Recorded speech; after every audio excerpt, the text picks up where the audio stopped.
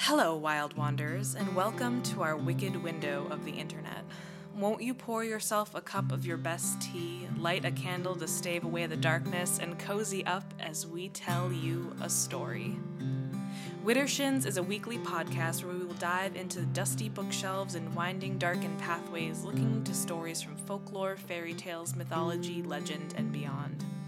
We are accompanied by our trusted bard and guitarist Joe Saborin, who will be live composing for us as our characters find their way out of the thickets and snarls of their tales.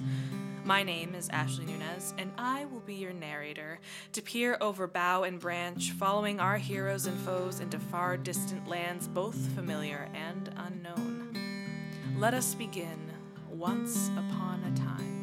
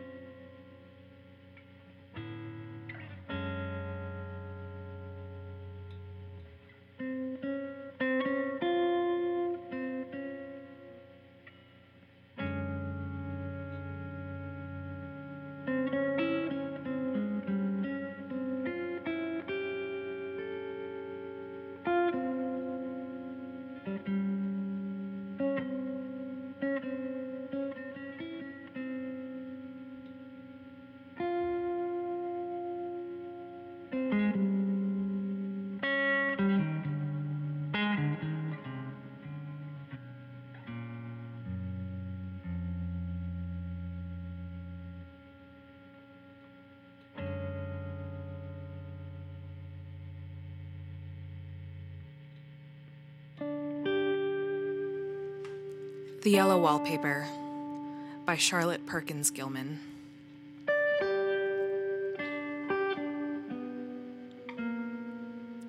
It is very seldom that mere ordinary people like John and myself secure ancestral halls for the summer.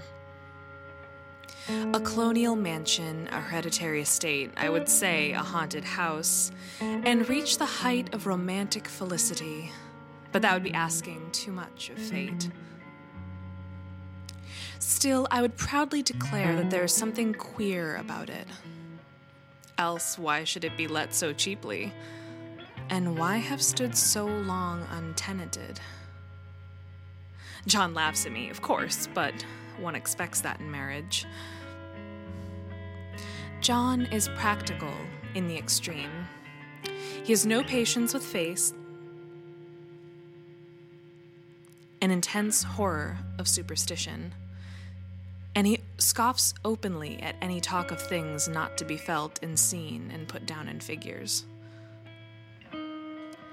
John is a physician, and perhaps, I would not say it to a living soul, of course, but this is dead paper and a great relief to my mind. Perhaps that is one reason I do not get well faster. You see, he does not believe I am sick. And what can one do? If a physician of high standing and one's own husband assures friends and relatives that there is really nothing the matter with one but temporary nervous depression, a slight hysterical tendency, what is one to do? My brother is also a physician and also of high standing, and he says the same thing. So I take phosphates, or phosphites, whichever it is, and tonics, and journeys, and air, and exercise, and I'm absolutely forbidden to work until I'm well again. Personally, I disagree with their ideas. Personally, I believe that congenial work with excitement and change would do me good. But what is one to do? I did write for a while in spite of them, and it does exhaust me a great deal, having to be so sly about it, or else meet with heavy oppression. I sometimes fancy that in my condition, if I had less opposition and more society and stimulus, but John says The very worst thing I can do is think about my condition, and I confess it always makes me feel bad. So I will let it alone and talk about the house. The most beautiful place. It is quite alone, standing well back from the road, quite 3 miles from the village. It makes me think of English places that you read about, for there are hedges and walls and gates that lock, and lots of separate little houses for the gardeners and people. There is a delicious garden. I never saw such a garden, large and shady, full of box-boarded paths and lined with long grape-covered arbors with seats under them. There were greenhouses, too, but they are all broken now. There was some legal trouble, I believe, something about the heirs and co-heirs. Anyhow, the place has been empty for years. That spoils my ghostliness, I'm afraid, but I don't care. There's something strange about the house. I can feel it. I even said so to John one moonlight evening, but he said what I felt was a draft and shut the window. I get unreasonably angry with John sometimes. I'm sure I never used to be so sensitive. I think it is due to this nervous condition. But John says if I feel so, I shall neglect proper self-control, so I take pains to control myself, before him at least. And that makes me very tired. I don't like our room a bit. I wanted one downstairs that opened into the piazza and had roses all over the windows and such pretty old-fashioned chintz hanging, but John would not hear of it. He said there was only one window, and not room for 2 beds, and no near room for him if he took another. He's very careful and loving and hardly lets me stir without special direction. I have a scheduled prescription for each hour in the day. He takes care all from me, but so I feel basely ungrateful not to value it more. He said we came here solely on my account, and I was to have perfect rest and all the air I could get. Your exercise depends on your strength, my dear, said he, and your food somewhat on your appetite, but air you can absorb all the time. So, we took the nursery at the top of the house. It is a big, airy room, the whole floor nearly, with windows that look all ways and air and sunshine galore. It was nursery first, then playground and gymnasium, I should judge, for the windows are barred for little children, and there are rings and things in the walls. And paint and paper look as if boys' school had used it. It is stripped off the paper in great patches all around the head of my bed, about as far as I can reach. And in a great place on the other side of the room, low down, I never saw worse paper in my life. One of those sprawling, flamboyant patterns, committing every artistic sin. It is dull enough to confuse the eye, and following, pronounced enough to certainly irritate, and provoke study, and when you follow the lame, uncertain curves for a little distance, they suddenly commit suicide, plunge off at outrageous angles, destroy themselves in unheard-of contradictions. The color is repellent, almost revolting, a smoldering, unclean yellow, strangely faded by the slow-turning sunlight. It is a dull, yet lurid orange in some places, a sickly sulfur tint in others. No wonder the children hated it. I should hate it myself if I had to live in this room long. There comes John. I must put this away. He hates to have me write a word.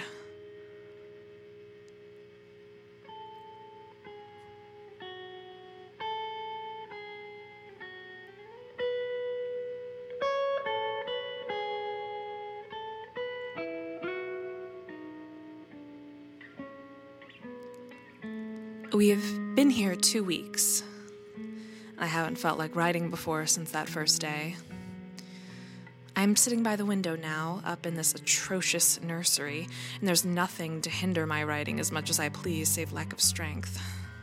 John is away all day, and even some nights when his cases are serious. I'm glad my case is not serious.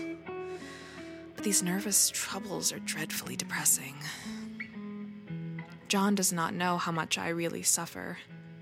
He knows there's no reason to suffer, and that satisfies him. Of course, it is only nervousness. It does weigh on me so to do my duty in any way. I meant to be such a help to John, such a real rest and comfort, and here I am, comparative burden already. No one would believe what an effort it is, what little I'm able to dress and entertain and order things. It is a fortune Mary is so good with the baby. Such a dear baby. And yet I cannot be with him. It makes me so nervous. I suppose John never was nervous in his life. He laughs at me so about this wallpaper. At first, he meant to repaper the room, but afterwards he said I was letting it get the better of me, and that nothing was worse for a nervous patient than to give way to such fancies. He said that the wallpaper was changed. It would be the heavy bedstand, and then the barred windows, and then that gate at the head of the stairs, and so on. You know, this place is doing you good, he said. And really, dear, I don't care to renovate the house just for a 3 months rental. Then let us go downstairs, I said. There's such pretty rooms there. Then he took me in his arms and called me a blessed little goose, and said he would go down cellar if I wished, and have it whitewashed into the bargain. But he's right enough about the beds and windows and things.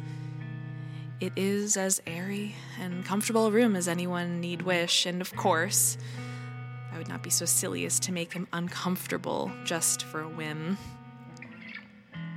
I'm really getting quite fond of the big room, all but that horrid paper. Out of one window, I can see the garden, those mysterious, deep-shaded arbors, the riotous old-fashioned flowers and bushes and gnarly trees. Out of another, I get a lovely view of the bay and a little private wharf belonging to the estate. There's a beautiful shaded lane that runs down there from the house.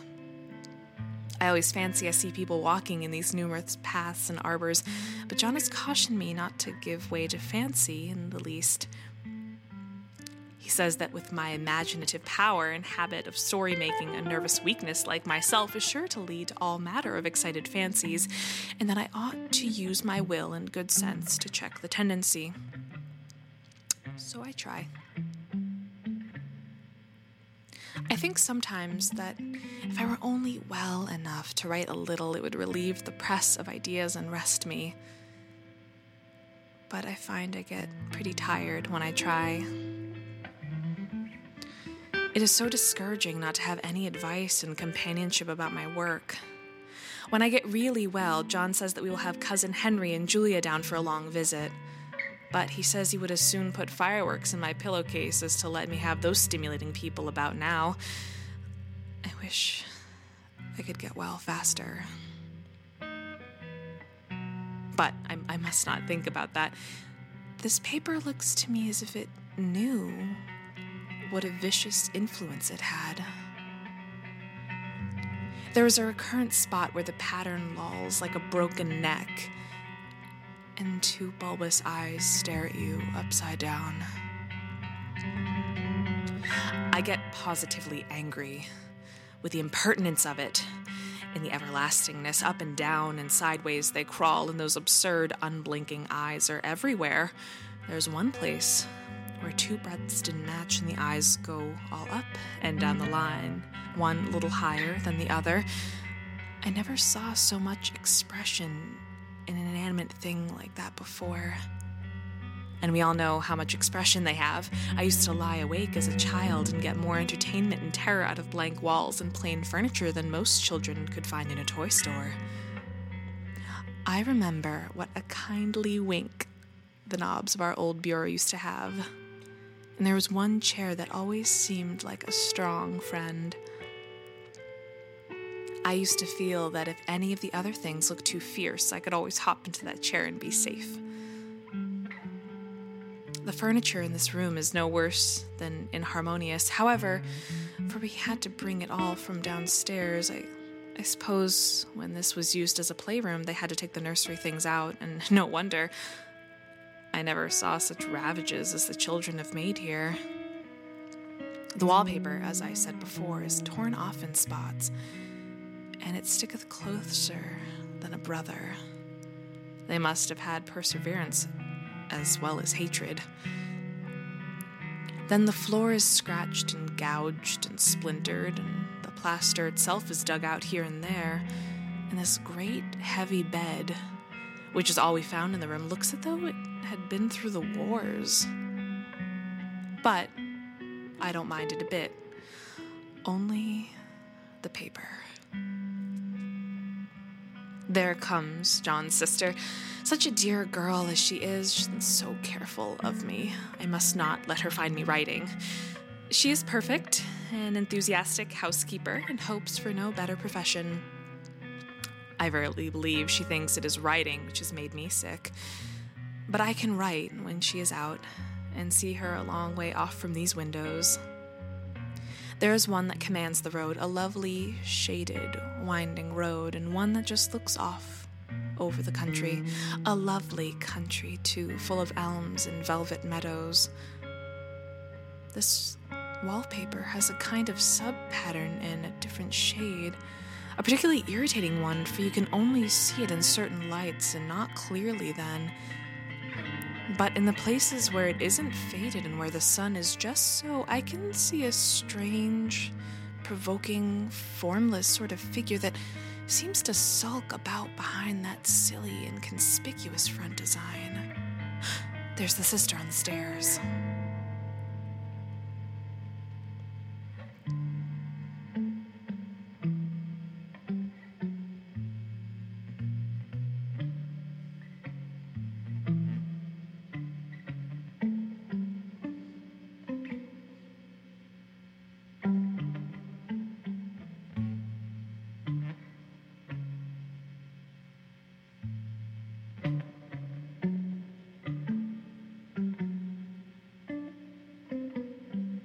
Well, the 4th of July is over, and people are gone, and I am tired out. John thought it might do me good to see a little company, so we just had Mother and Nellie and the children down for a week. Of course, I didn't do a thing. Jenny sees to everything now. But it tired me all the same. John says if I don't pick up faster, he shall send me to Ware Mitchell in the fall. But I don't want to go there at all. I had a friend who was in his hands once, and she says it is just like John and my brother, only more so. Besides, it is such an undertaking to go so far. I don't feel as it was worth my while to turn my hand over for anything, so I'm getting dreadfully fretful and querulous. I cry at nothing, and cry most of the time. Of course, I don't when John is here, or anybody else, but when I'm alone.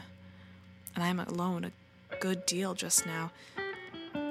John is kept in town very often by serious cases, and Jenny is good and lets me alone when I want her to.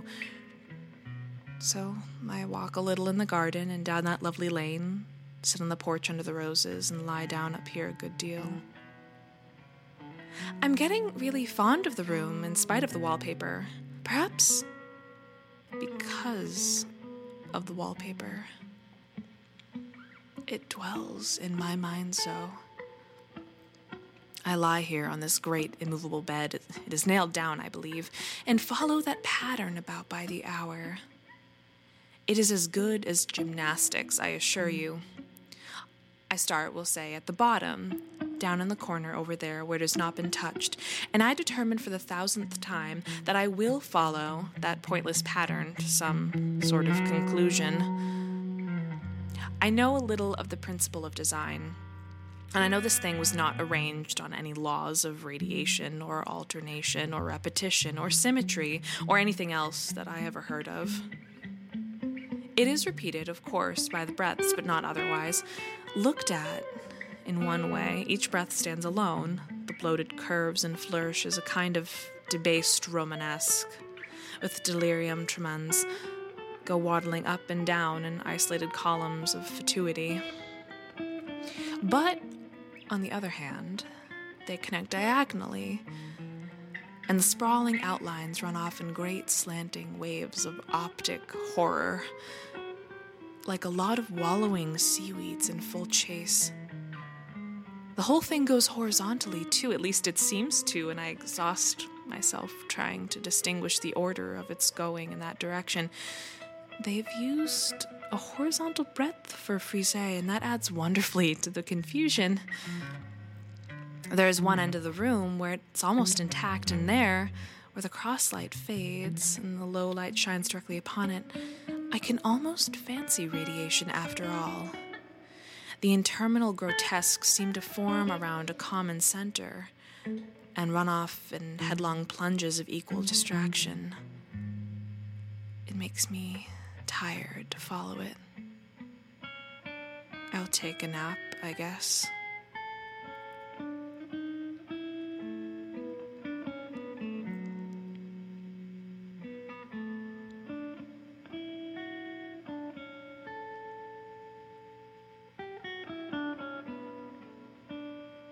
I don't know why I should write this.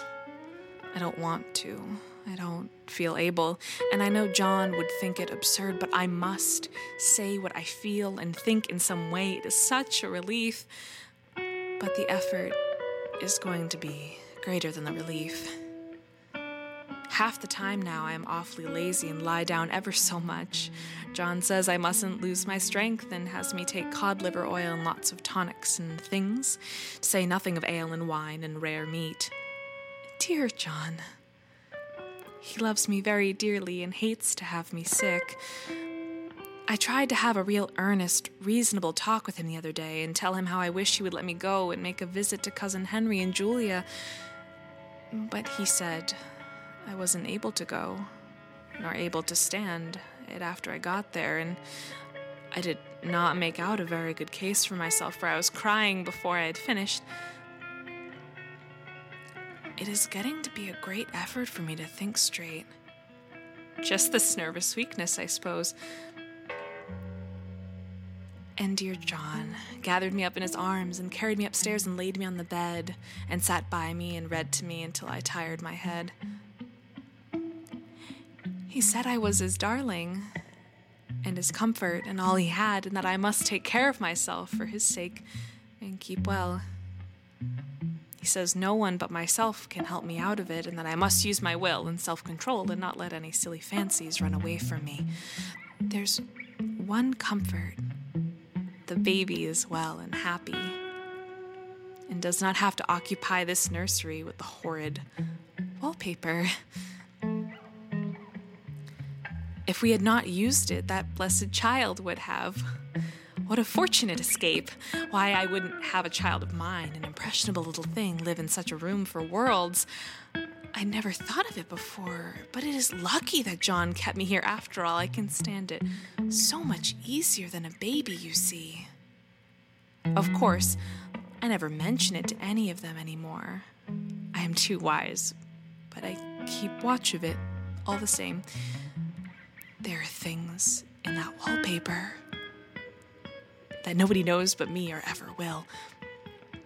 Behind the outside pattern, the dim shades get clear every day. It is always the same shape, only very numerous. And it is like a woman stooping down and creeping about behind the pattern. I don't like it a bit. I wonder, I begin to think, I wish John would take me away from here.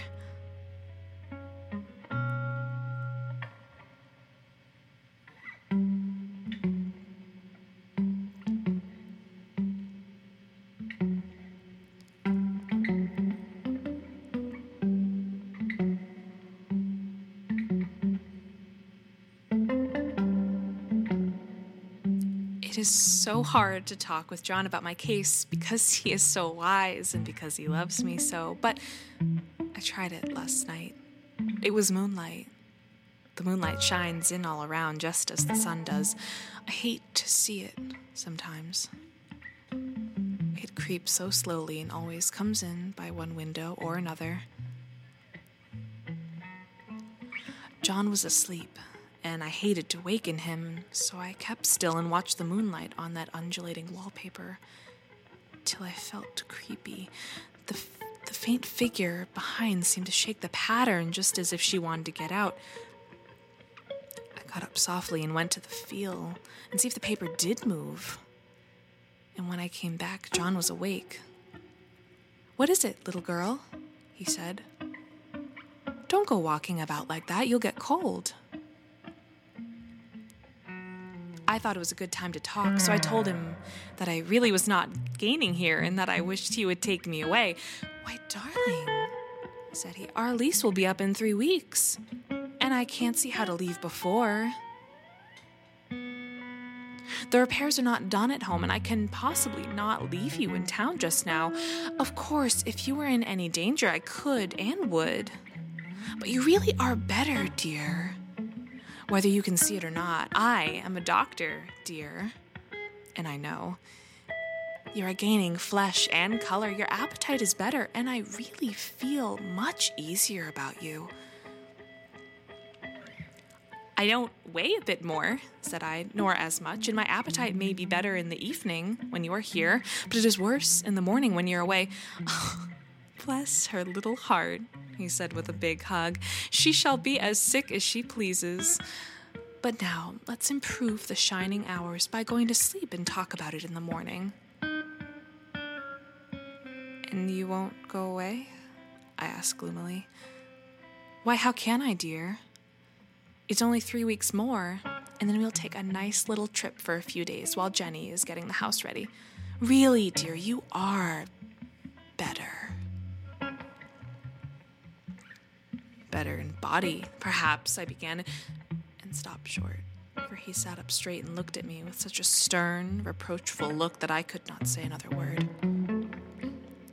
"My darling," said he, "I beg of you, for the sake of myself and for our child's sake, as well as for your own, that you will never, for one instant, let that idea enter your mind.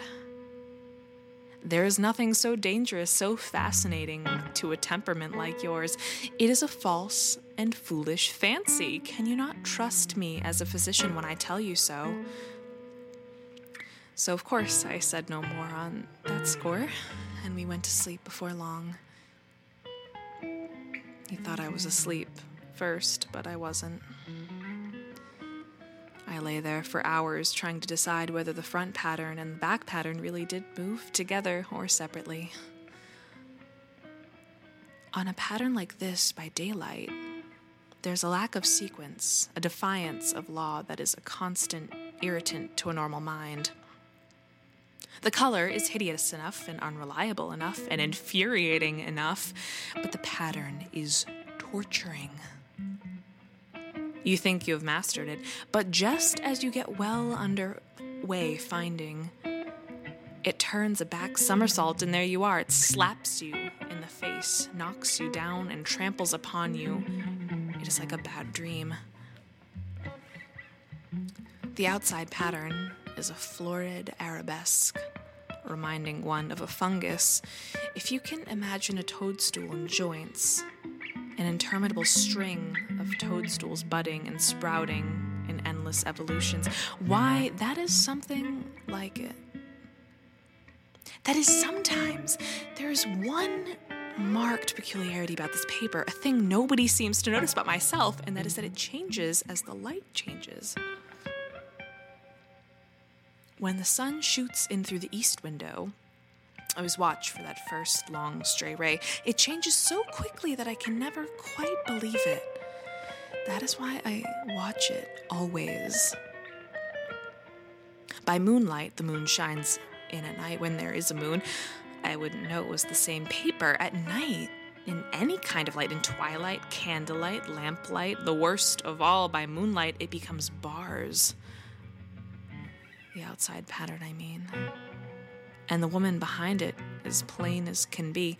I didn't realize for a long time that the thing that showed behind the dim sub-pattern, but now I am quite sure it is a woman. By daylight, she is subdued, quiet. I fancy it is the pattern that keeps her so still. It is so puzzling. It keeps me quiet by the hour. I lie down ever so much now. John says it is good for me and to sleep all I can. Indeed, he started the habit of making me lie down for an hour after each meal. It is a very bad habit, I am convinced, for you see, I don't sleep. And that cultivates deceit, for I don't tell them I'm awake. Oh no, the fact is, I'm getting a little afraid of John. He seems very queer sometimes, and even Jenny has an inexplicable look. It strikes me occasionally, just as a scientific hypothesis, but that perhaps it is the paper. I have watched John, when he did not know I was looking, come to the room suddenly on the most innocent excuse. I've caught him several times looking at the paper. And Jenny, too. I caught Jenny with her hand on it once. She didn't know I was in the room, and when I asked her in a very quiet voice, with the most restrained manner possible, what she was doing with the paper, she turned around as if she had been caught stealing and looked quite angry. Asked me why I should frighten her so. She said that the paper stained everything it touched. That she had found yellow smooches all on my clothes and John's, and we would be more careful. Did that not sound innocent? But I know she was studying that pattern, and I'm determined that nobody shall find it out but myself.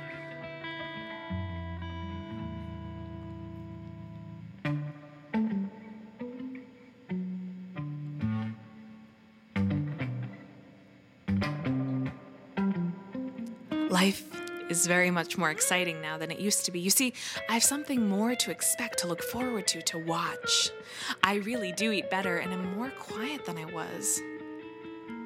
John is so pleased to see me improve. He laughs a little the other day and said I seem to be flourishing in spite of my wallpaper. I turned it off with a laugh. I had no intention of telling him it was because of the wallpaper. He would make fun of me. He might even want to take me away. I don't want to leave now until I have found it out. There's a week more, and I think that will be enough.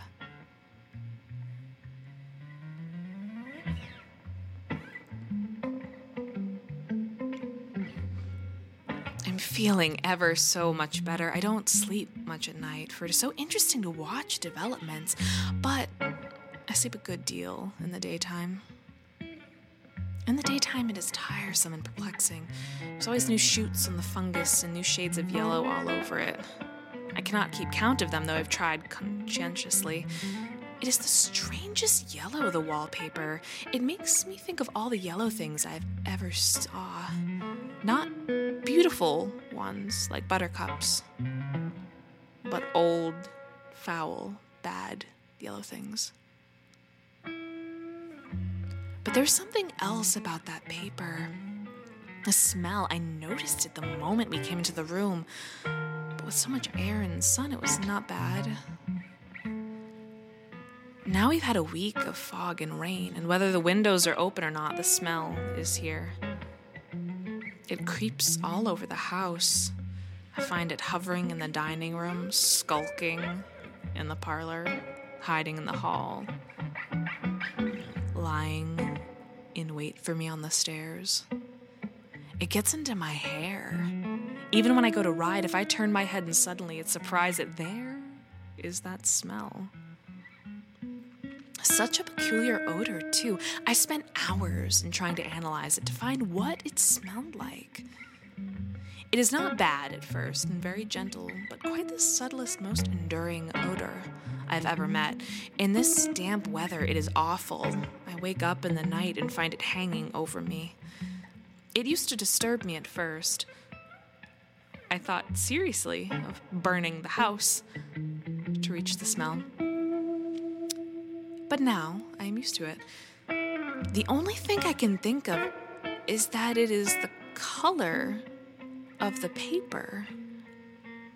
A yellow smell. There's a very funny mark on this wall low down near the mopboard. A streak that runs around the room. It goes behind every piece of furniture except the bed. A long, straight, even smooch, as if it had been rubbed over and over. I wonder how it was done, who did it, and what they did it for. Round and round and round, round and round and round. It makes me dizzy.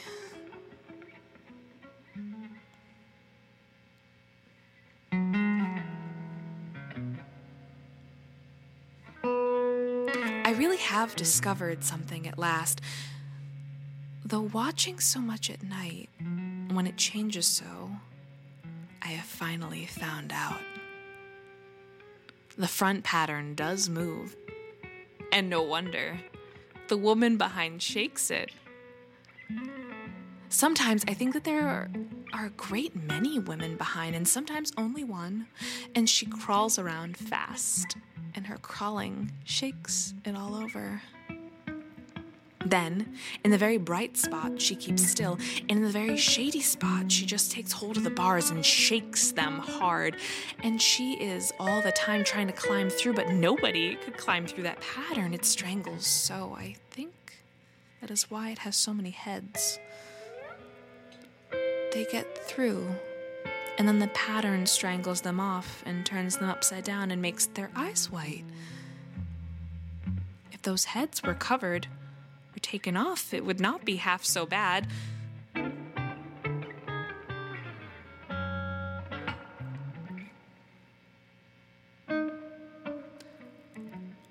I think that woman gets out in the daytime.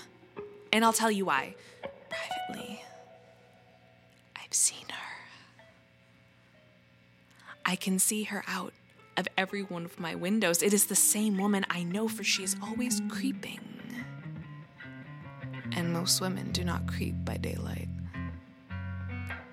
I see her on that long shaded lane, creeping up and down. I see her in those dark grape arbors, creeping all around the garden. I see her on that long road under the trees, creeping along. And when a carriage comes, she hides under the blackberry vines. I don't blame her a bit. It must be very humiliating to be caught creeping by daylight. I always lock the door when I creep by daylight. I can't do it at night, for I know John would suspect something at once. And John is so queer now that I don't want to irritate him. I wish he would take another room. Besides, I don't want anybody to get that woman out at night but myself.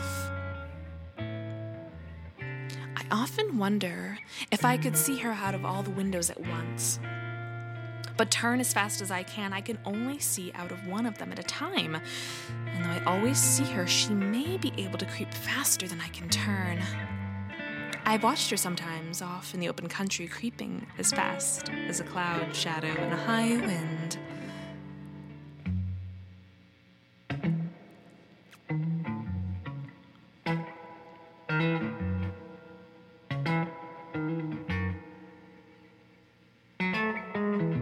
If only that top pattern could have gotten off from the under one. I mean, to try it little by little. I found out another funny thing, but I shan't tell it this time. It does no good to trust people too much. There are only 2 more days to get this paper off, and I believe John is beginning to notice. I don't like the look in his eyes. I heard him ask Jenny a lot of professional questions about me. She had a very good report to give. She said I slept a good deal in the daytime. John knows I don't sleep very well at night. For all, I'm so quiet. He asked me all sorts of questions, too, and pretended to be very loving and kind. as if I couldn't see through him. Still, I don't wonder he acts so, sleeping under this paper for 3 months. It only interests me. But I feel sure John and Jenny are secretly affected by it.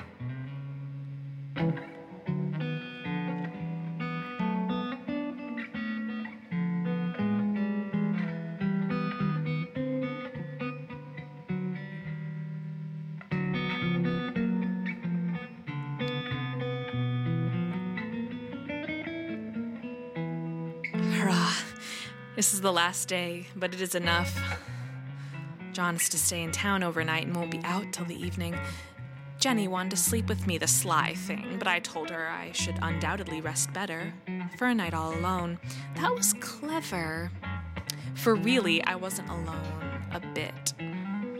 As soon as it was moonlight and that poor thing began to crawl and shake the pattern, I got up and ran to help her. I pulled, and she shook, and I shook, and she pulled, and before morning we had peeled off yards of that paper. A strip about as high as my head and halfway around the room. And then, when the sun came, that awful pattern began to laugh at me, and I declared I would finish it today. We go away tomorrow, and they're moving all the furniture down again to leave things as they were before. Jenny looked at the wall in amazement, but I told her merrily that I did it out of pure spite at the vicious thing. She laughed and said she wouldn't mind doing it herself, but I must not get tired. How she betrayed herself that time. But I am here, and no person touches this paper but me, not alive. She tried to get me out of the room. It was too patent, but I said it was so quiet and empty and clean now that I believed I would lie down again and sleep all I could and not wake me even for dinner. I would call when I woke.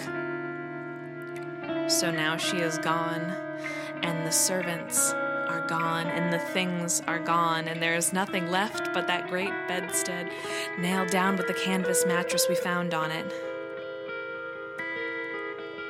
We shall sleep downstairs tonight and take the boat home tomorrow. I quite enjoy the room now that it is bare again. How those children did tear about here. This bedstead is fairly gnawed. But I must get to work. I have locked the door, throw the key down in the front path. I don't want to go out. I don't want to have anybody come in till John comes. I want to astonish him. I've got a rope up here that even Jenny did not find. If that woman does get out and tries to get away, I can tie her. But I forgot I could not reach far without anything to stand on. This bed will not move. I tried to lift and push it until I was lame, and then I got so angry I bit off a little piece at one corner, and it hurt my teeth. Then I peeled off all the paper I could reach standing on the floor. It sticks horribly, and the pattern just enjoys it. All those strangled heads and bulbous eyes and waddling fungus growths just shriek with derision, and I'm getting angry enough to do something desperate. To jump out the window would be admirable exercise, but the bars are too strong even to try.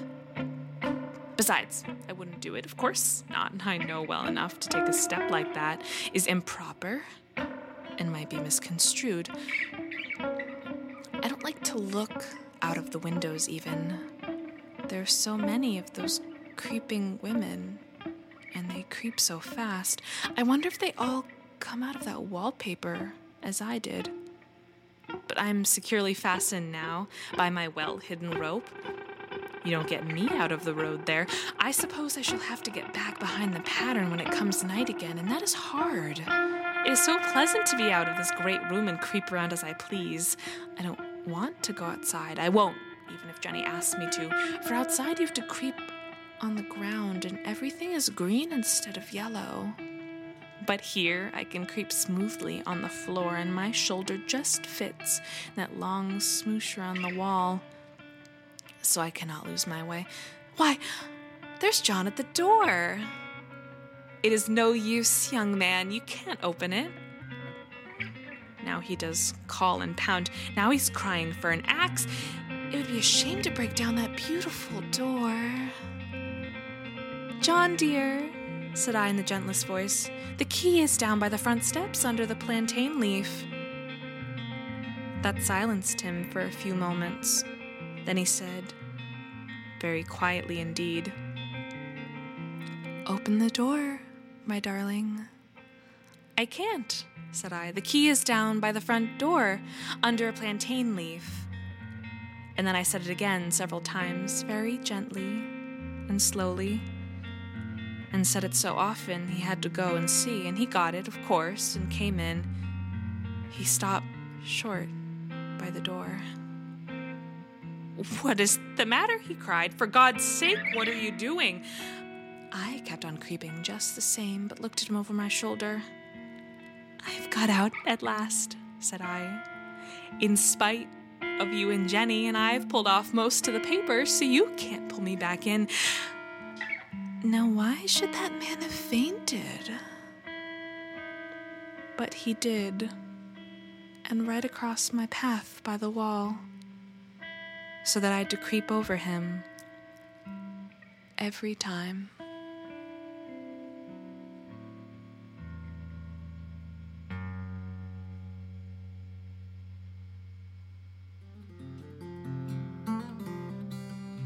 Widdershins is created by Ashley Nunez of Old Growth Alchemy and folk musician Joe Saborin in the presence of their curious cat Django, a few too many half-drunk cups of tea, and far too many begrudgingly half-completed art projects.